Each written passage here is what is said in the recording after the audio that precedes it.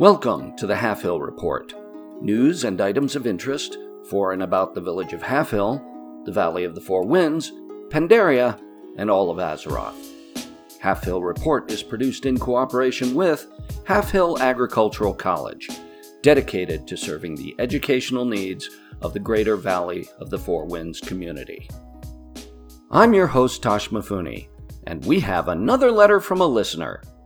This letter is from Maymay Sweetbarrow from right here in Halfhill, and she writes, Dear Tosh Mifune, a couple of weeks ago, you talked about an upcoming show where one sister was trying to talk the other sister out of running away to the Dark Moon Fair with a certain disreputable young panda.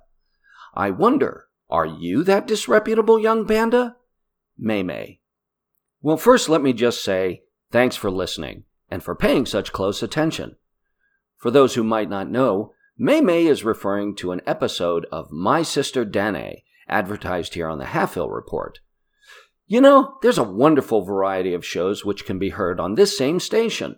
Exciting stories like The Air Adventures of Jinhee Freesky, comedies like Pagey's Tavern, and informative cooking shows such as Getting Steamed with Yan. Thanks for writing, Maymay. And now, on with the news. In local news, the notable Lily Stormstout, that adventurous niece of the famous Chen Stormstout, is seeking the assistance of any heroes in the area to assist her with identifying the ideal grain for use in a new brew recipe. The grains can be found at the Imperial Granary, but be forewarned, there is a serious infestation of sprites at the granary who may have other ideas. But if you're up to the challenge, see Lily at Mudmug's place just east of Halfhill. Appropriate rewards will be given for assistance. It's time again for the Dwarven Weather Forecast with Eamon Wetbranch, sponsored by Nessingwary Safari. This week, the forecast for the Dread Wastes. What's the forecast, Eamon? High clouds and, purple. Now off with you. Thanks, Eamon. The Dwarven Weather Report is brought to you by Nessingwary Safari, who remind you that no one is meant for defeat.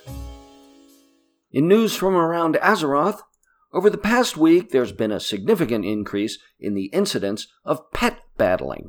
Experts in the field have noted this behavior is cyclical in nature, and during these periods there is some mysterious force at work that is granting extra rewards for those who are victorious in these battles.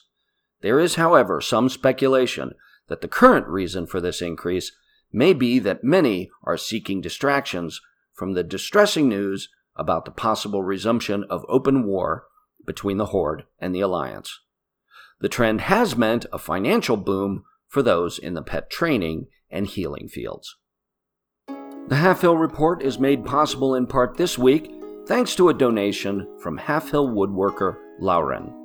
For all your woodworking needs, from new scythe handles to broken wagon wheels, see Lauren. He shapes the things that shape your life. And now, the Farm Report.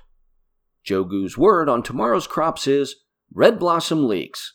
This versatile vegetable is a staple for any Pandaren cook, serving as a flavorful and aromatic ingredient in several healthy recipes. But to me, the most interesting is Four Senses Brew, which I'll talk about more in this week's feature story of Ren Yun.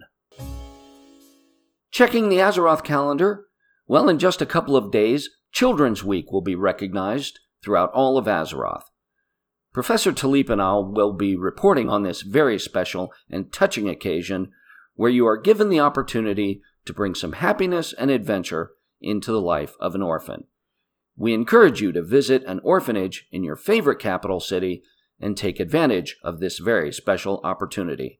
And listen next week for our report on this.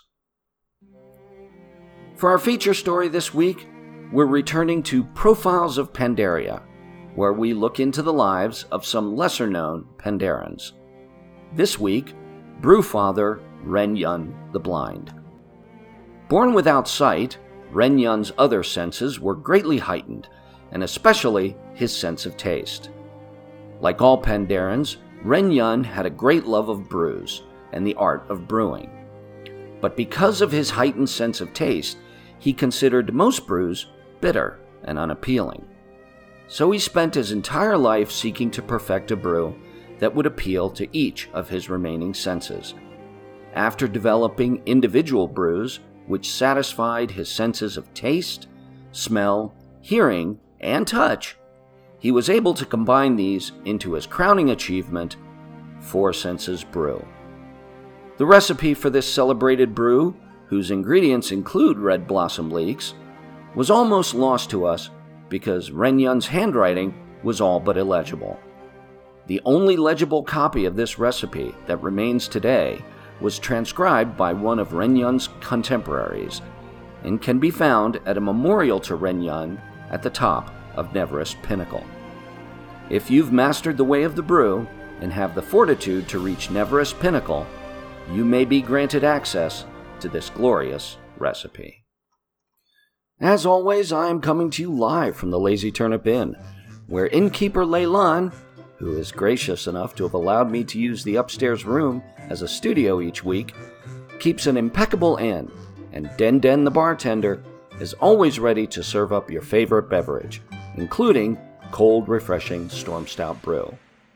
When in doubt, reach for a Storm Stout. Thanks for joining me again, and make sure to tune in later today for the weekly stock report, where local master of the stock pot, Nam Ironpaw, will share his secrets for increasing the value of your stock recipes. See you next week, and remember, free Pandaria.